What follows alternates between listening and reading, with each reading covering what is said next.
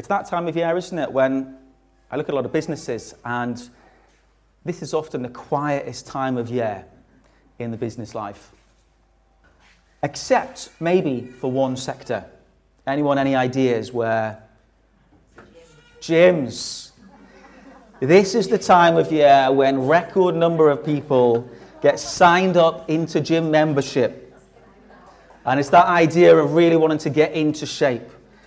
Lots of people look at this and think, this is it, this year, this is New Year resolution, I'm going to do it. I'm going to actually sign up, which means I'm committed. And it doesn't just mean for 2 weeks I'm going to go to the gym, but this is going to become a lifestyle of fitness. Do you know there are millions of articles that will invade our social media feeds and invade our email inboxes to try and sell that quick fix to extreme weight loss or finding the perfect body in 4 weeks with this routine. Have you seen those? Anybody signed up to a gym this year? We got one. Well done. Are you going to last it out, do you think? Okay. Do you know, when it comes to prayer, I think our mentality can be the same. I think, I don't know how you found this week praying, but prayer is a battle, isn't it? It's difficult. And I know, honestly, when I speak to many people, and I think about myself, we're all looking for that consistent prayer life. How do I get this consistent prayer life with God? How do I shape up this year where I'm going to get those regular times? And actually, we end up looking for that quick fix, I think. And I know I've spoken to many friends. I have many friends who have asked me, what's the secret to the consistent prayer life? And do you know, speaking to I meet lots of leaders and asking, how do you do your prayer life? That's one of the questions I ask them. How do you develop that consistent prayer life? And you have those who are those early morning guys, they talk about being up at 5 a.m. in the morning. They said all you need is a good coffee machine. Good strong cup of coffee in the morning. And that's it, you're sorted. You get up, you get that coffee, and you're praying. Guess what? I've got a coffee machine. It doesn't help me to be consistent in prayer. You have those who get up and do that early morning walk, okay? And they're up at 6 in the dark, and they're walking, and you think, okay, I'll give it a go. And of course, you might manage it for a few days, and then you think, this is just crazy. What am I doing? I'm so tired. And then you have those who are the journalists. We all know the journalists, and normally they've got some sort of moleskin journal. There's something special about the moleskin journal, I think. Moleskin. This is the secret to the consistent prayer life, is to have a moleskin journal. We soon realise that actually we get that moleskin journal. I've got one. And for a week, it's great. You've got a week worth of entries in there about what you're praying for and looking back and some prayer quotes in there. But you suddenly find that another week's gone by and you turn back and you go, I haven't been in this for a week. And finding that consistency is incredibly hard. And I guess what I realised, and as we seek this, in striving for a good prayer life, in striving for that consistency, this isn't about a technique, okay? Often we're after that silver bullet, aren't we? Something that is just going to give us that consistent prayer life that we've always dreamed of. And actually, this is quite an unhelpful way to look at prayer. Because prayer isn't primarily a discipline or a skill. It's actually about a relationship with a person, with Jesus, okay? And there are loads of good books out there. There are good talks everywhere on the internet about prayer. You could go out and you could read 50 books this year on it. You could go to many conferences on prayer. You could learn strategies and techniques and helpful tips. And they're all good things. But I want to say, unless we can grasp the fundamental truth of God's love for us, His desire for us to come to Him, His willingness to hear us and to answer our prayers, then I don't think we're ever going to start to develop the kind of prayer life that I think Jesus desires for us to have. Okay? I want to look at a parable this morning on prayer. And Chris actually touched on this parable in his talk last week, but I want to look at it further in more detail just to help us to lay some crucial foundations when it comes to how we're viewing God when we come to him in prayer. And I want to suggest that unless we get this foundation right, we're going to struggle in our prayer lives to have that consistency. So if you want to turn to Luke 18, this is the parable of the persistent widow. Okay? And he told them a parable to the effect that they ought always to pray and not lose heart. He said, in a certain city there was a judge who neither feared God nor respected man. And there was a widow in that city who kept coming to him and saying, "Give me justice against my adversary." For a while he refused. But afterward he said to himself, "Though I neither fear God nor respect man, yet because this widow keeps bothering me, I will give her justice, so that she will not beat me down by her continual coming." And the Lord said, "Hear what the unrighteous judge says. And will not God give justice to his elect, who cry to him day and night? Will he delay long over them? I tell you, he will give justice to them speedily."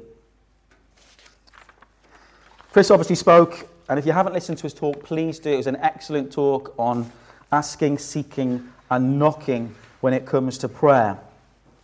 But looking at this story, I just want to break it down a little bit more for us. Because the hero of this story, as we read it in Jesus' eyes, is this widow in this story. And so we immediately know by this, she's a widow. She's lost her husband. She's actually at a very emotionally vulnerable stage of her life. She's recently bereaved.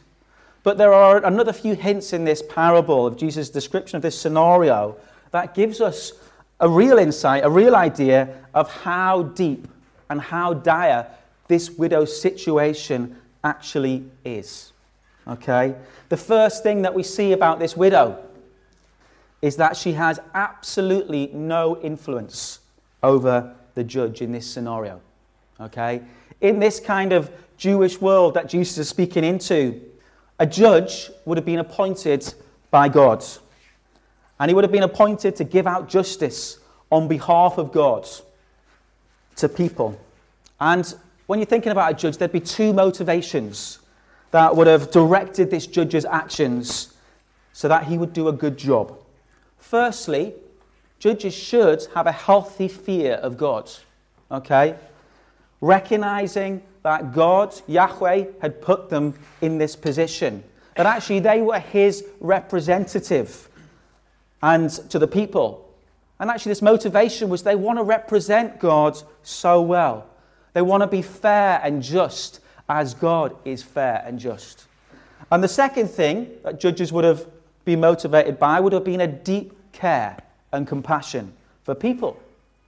Scripture is very clear. If we look in Old Testament law especially, we see many examples of instructions given to judges that they were to show mercy and they were to care for God's people. The Scriptures continue to remind us about the fairness and the justice. And actually this widow in this situation with a just judge, she would have been able to appeal to this judge. And on the grounds of mercy, she would have been able to go to this judge and say, "Show me mercy. Look at my predicament. Look at my circumstances that I'm in." She would have been able to appeal on that half. She would have been able to talk about how she's recently bereaved and grieving, and she's actually unable to provide for herself. Because actually in those days, she wouldn't have had a job. Her husband would have been the one bringing in all of the living for them. And she was totally dependent on him. And yet the distinctive thing that we see about the judge in this story is that, one, he neither cares about God or about man.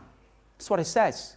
This judge neither cares about God nor man. So immediately, the two ways that this widow could have influenced the judge. falls on absolutely deaf ears because he doesn't care. He doesn't care about justice, about righteousness, about God, and he doesn't care about this woman. The second thing we see about this widow then is that she literally has no resources. She's got no resources. Typically in those days it would have happened that if you'd have come up against an unjust judge, which would have been about there in those days, okay? What you would have done is rather than going back again and again and again and knowing the answer was going to be no, no, no, what you would do is you would gather your resources. You would gather the finances that you have and you would actually pay a bribe. You'd pay a bribe to this judge in order to get justice. Now, it wasn't right, it wasn't legal, it wasn't moral, but this was the culture. This was how it worked in that day. If you came across a corrupt judge, you would bribe them to work on your behalf. And commentators point out in this passage that what we see in verse 3 is that the widow keeps going back again and again and again. And it suggests she doesn't have any resources or money to pay the bribe that most people would have paid. So we find out this woman has no influence over the judge.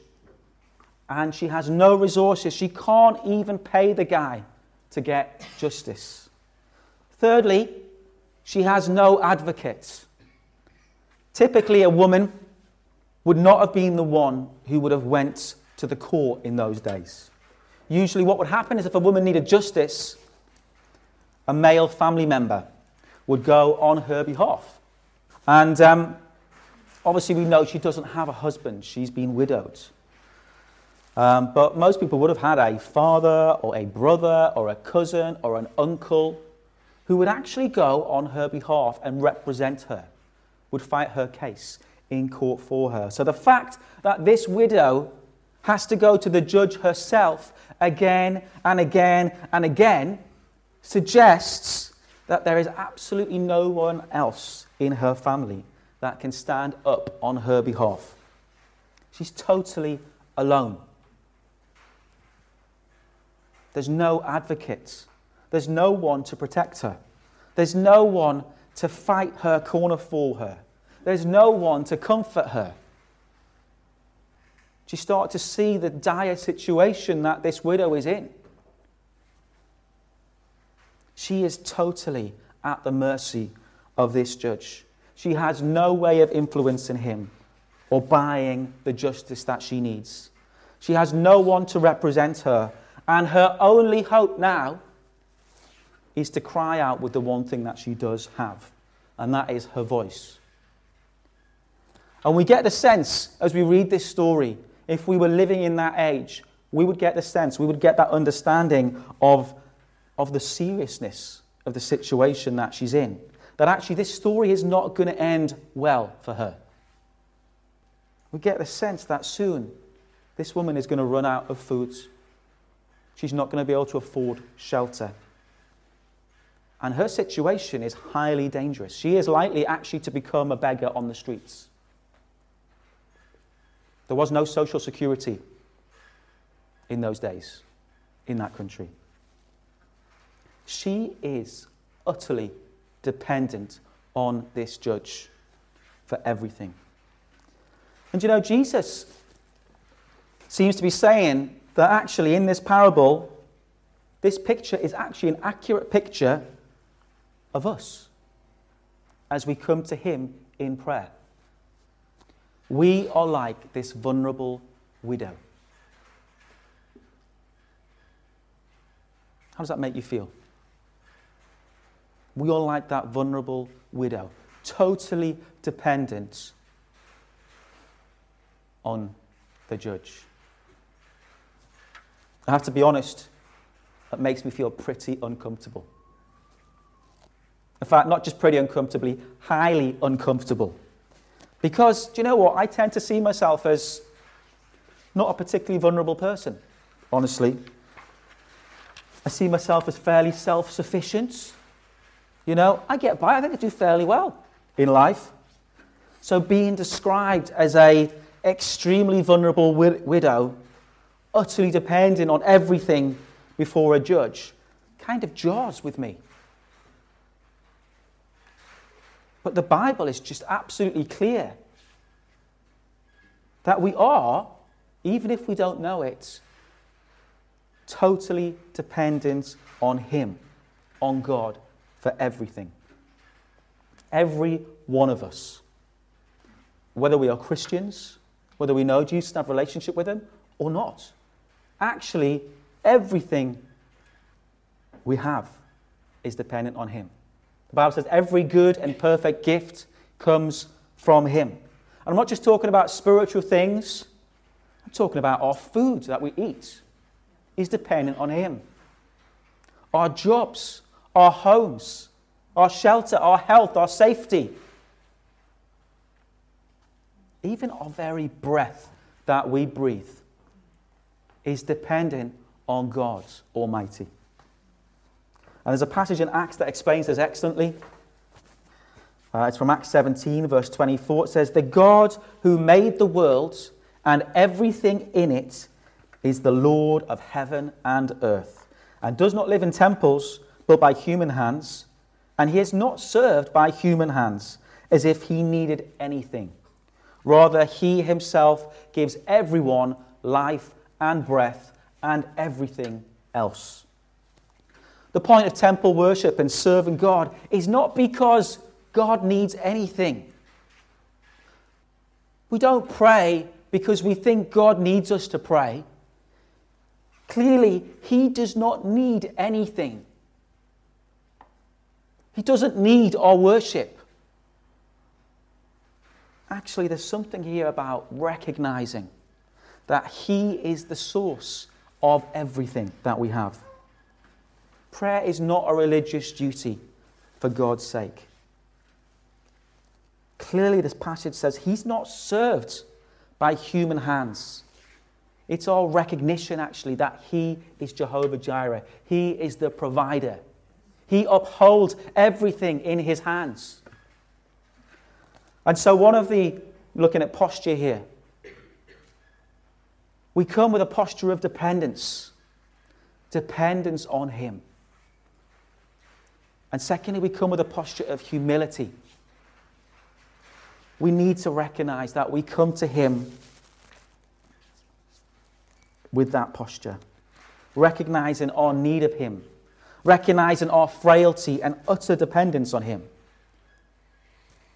And humility makes us come daily to Him as we recognize that we are totally dependent.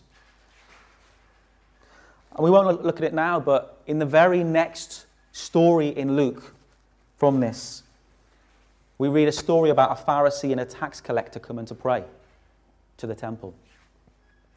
And the Pharisee, we find out in this story, is a very proud, content in his own ability and on his own holiness. And he prays, "Thank you, Lord, for not making me like that tax collector.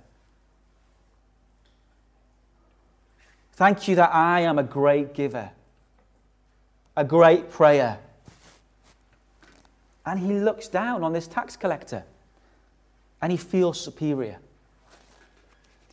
And he thinks he's just brilliant at his prayers and the things that he gives to God. And the tax collector comes to the temple with total humility. And he comes with a posture of, "I'm not worthy." And he prays, "Lord, have mercy on me, a sinner." And Jesus asks the Pharisees there, he says, "Which one of these two guys do you think I'm going to listen to and answer in prayer? Which prayer pleases Him?" And of course, we know it's the tax collector who comes with that utter humility. I want to say humility is key in developing a healthy, consistent prayer life. And I think, honestly, one of the reasons why I don't pray as much as I could is probably because of lack of humility, if I'm honest. I often lack that absolute knowledge of utter dependence on Him. You know, we wake up. I wake up and I get into my nice warm shower. And you know what? The heating's paid for by the work that I do. And I go downstairs and I put my nice coffee pot on, of which, again, I've paid for the coffee. I've done it. And I sit down and I start to look at my day. And I look at all the things, all the tasks that I'm going to get done. What am I going to do today? What do I need to get done? And I don't live in that place of often understanding that absolute need of Him. Because I'm so focused on the things that I am going to do, that people are dependent on me to do. And we have a very comfortable life in this nation, don't we? So trying to understand that absolute utter dependence is not something that we actually find easy, because we feel like we can do this. But I think on the flip side, there are many of you sitting here who may feel like, actually, no, I feel like this widow. Her position, her vulnerability, I can empathize with. And I think that many of us feel like genuinely have no resources, just like this widow. There's nothing left. And we are fully dependent on God. But I want to say that in this situation, it's so easy to discount ourselves from praying because actually we feel totally inadequate. We feel like maybe, do you know what, I'm just not good enough to pray, or my prayers aren't good enough, or I'm not as eloquent as that person in my life group. Maybe you feel like your situation is just too dire for God to come into. I know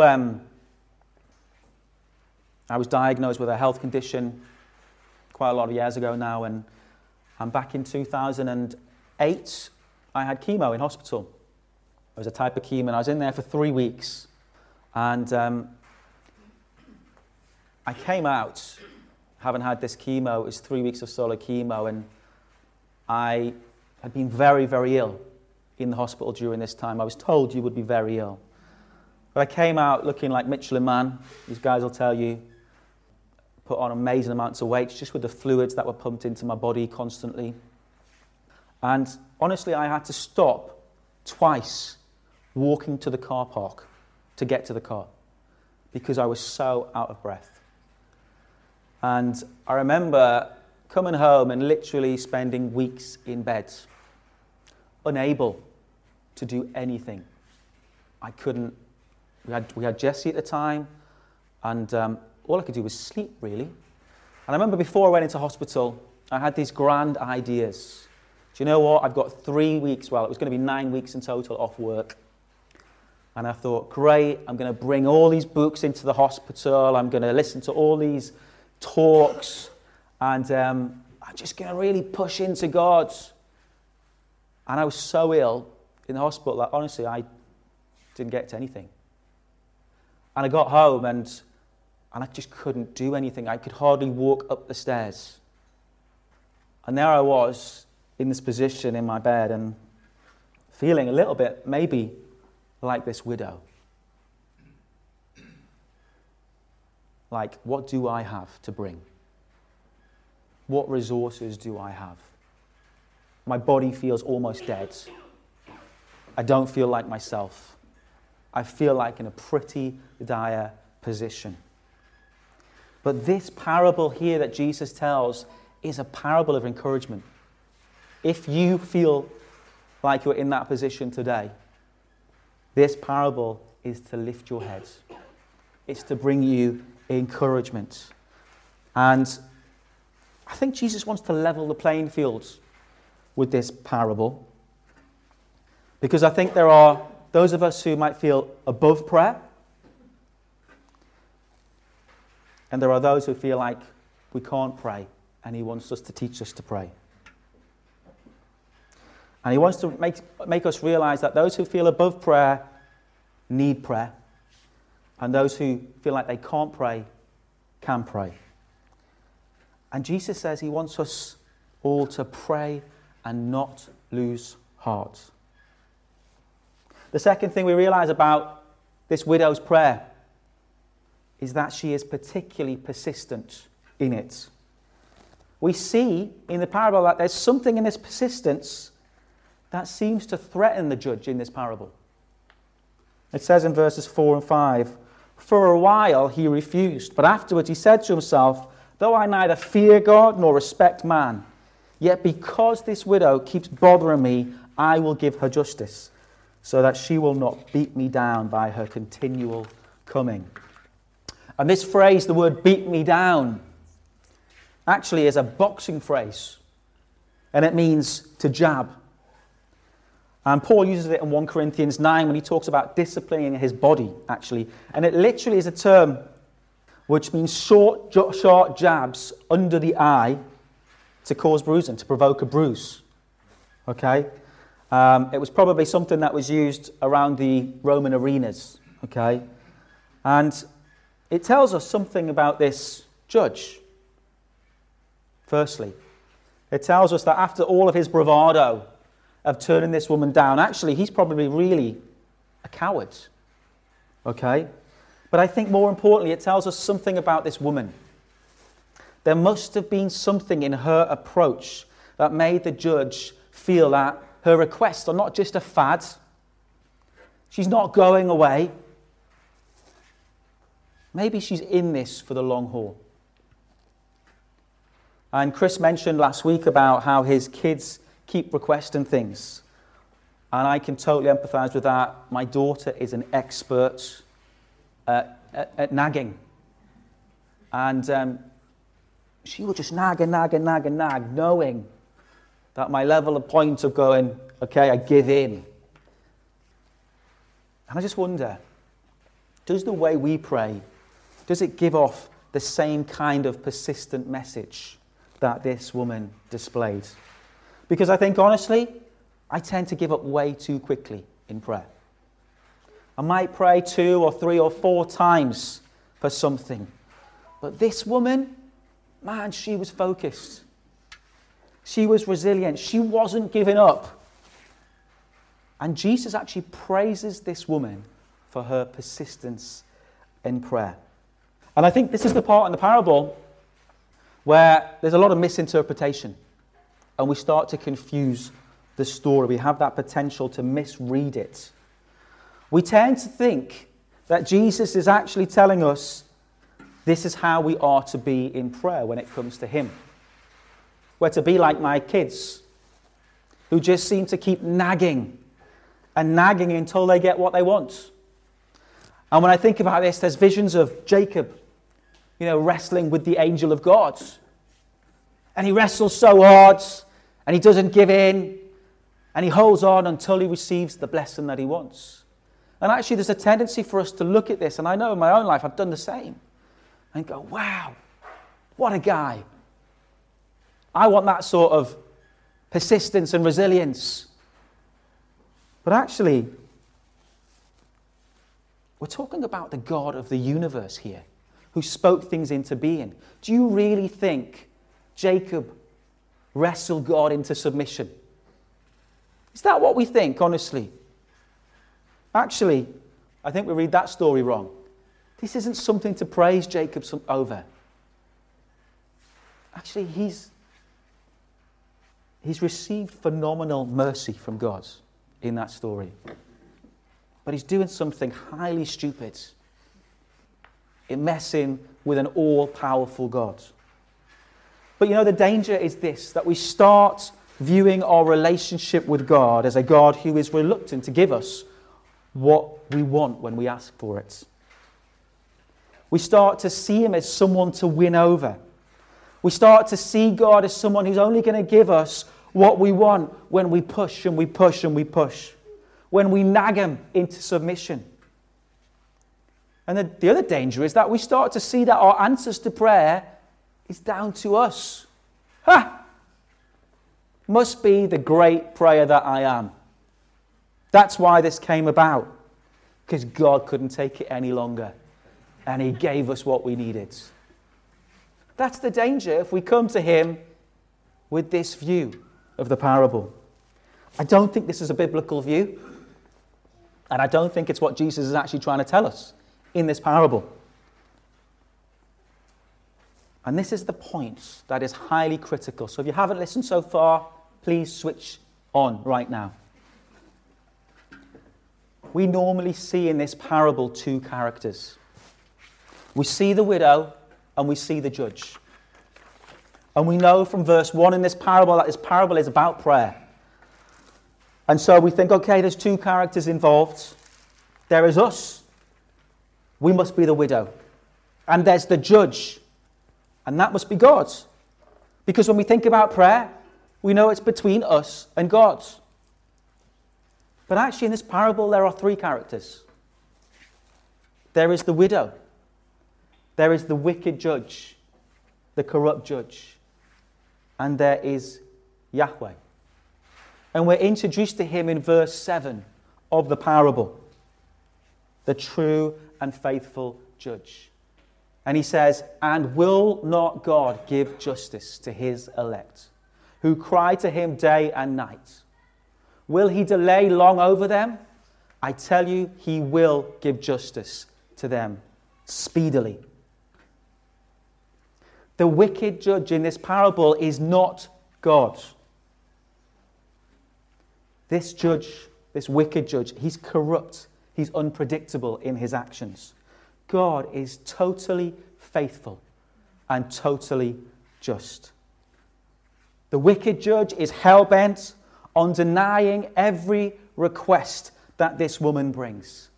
And I want to say to you, God loves you and he desires to hear from you. He wants to hear our requests. He's asked us to bring our requests to him. This judge cares nothing for this woman or for God. And yet God loves us. He cares for us. He has made us in his own image. He has spoken over us. He rejoices in us. He delights in us. Will God not give justice to his elect? In some translations, it's chosen ones.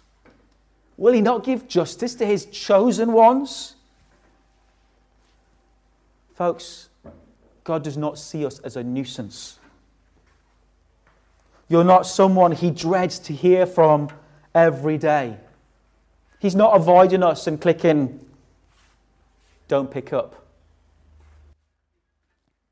You are his chosen ones, and he loves to hear from you. He is never going to turn you down. He is never not going to listen to you day or night. He doesn't sleep.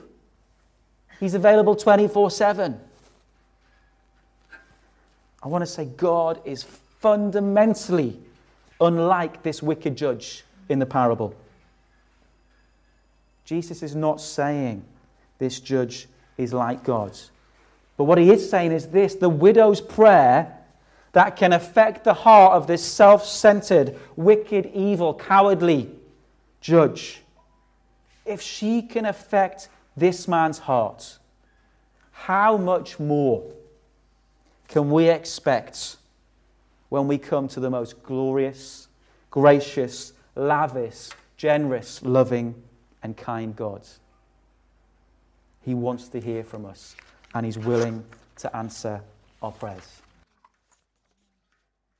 The reason why Jesus doesn't simply tell us to pray always, but he tells us to pray and not lose heart, is because we're not like this widow coming again and again and again to a judge where we feel like we're banging our heads against a brick wall, and we think, well, maybe one day, if we just keep going, if we just keep nagging, then he'll answer our prayers and you'll just get fed up. We come to a God who is naturally predisposed to grant us justice, okay? Because of his love for us. And here's the best thing, folks. This widow, she has no advocate to represent her in court. No one to go on her behalf. Do you remember? She was totally alone. no one to comfort her, no one to stand in court and represent her. But I want to say we have an advocate in heaven. Jesus, the Son of God, who came to earth. He came to earth totally blameless, lived a perfect, spotless life, was tempted in every way that we are, and yet never sinned. And the only thing that we do bring to him, folks, is actually our sin in this equation. It's the only thing we bring. And he took it. And he took it on himself. And he suffered. And he died. But he resurrected. He defeated death. He defeated sin and shame in our lives. And he ascended into heaven. And he is your representative. He pleads for us. He makes a case for us. He represents us. And when the Father sees what Jesus has done, he sees us clean. Because we're clean, because he sees the delight in his Son, he beckons us into his throne room. He delights in you. And not only does he represent us before God, but he's interceding for us. Where we lack in our prayer life, he is interceding for us. The King of Kings, the Lord of Lords, is interceding for us. Guys, this is such a crucial foundation for us when it comes to prayer. And I want to say, unless we can get this foundation, that we come not to an evil judge, someone who doesn't want to hear from us, unless we recognize that God is not a mean, stingy, reluctant God, we're never going to develop a prayer life that is consistent or has longevity. There are no books out there, no strategies, I think, that will affect your prayer life more than actually taking this truth into our lives and living it. Remembering that he is a lavish, generous God that we approach, that he is so willing to act on our behalf. So folks, if you're looking for that silver bullet, the shortcut way to that consistent prayer life, I want to be honest, when you find it, come and let me know. But I think rather than focusing on strategies and techniques, this truth is a really good place to start. Okay? I want us to just dwell on this truth. I think there's lots to ponder on there, just looking at, actually, are we truly dependent on him? Is that how we feel? Are we coming with that humility? Are we coming with that persistence? I think those are things for us to pray for and ask for, but I think fundamentally, remembering the God we come to is the key.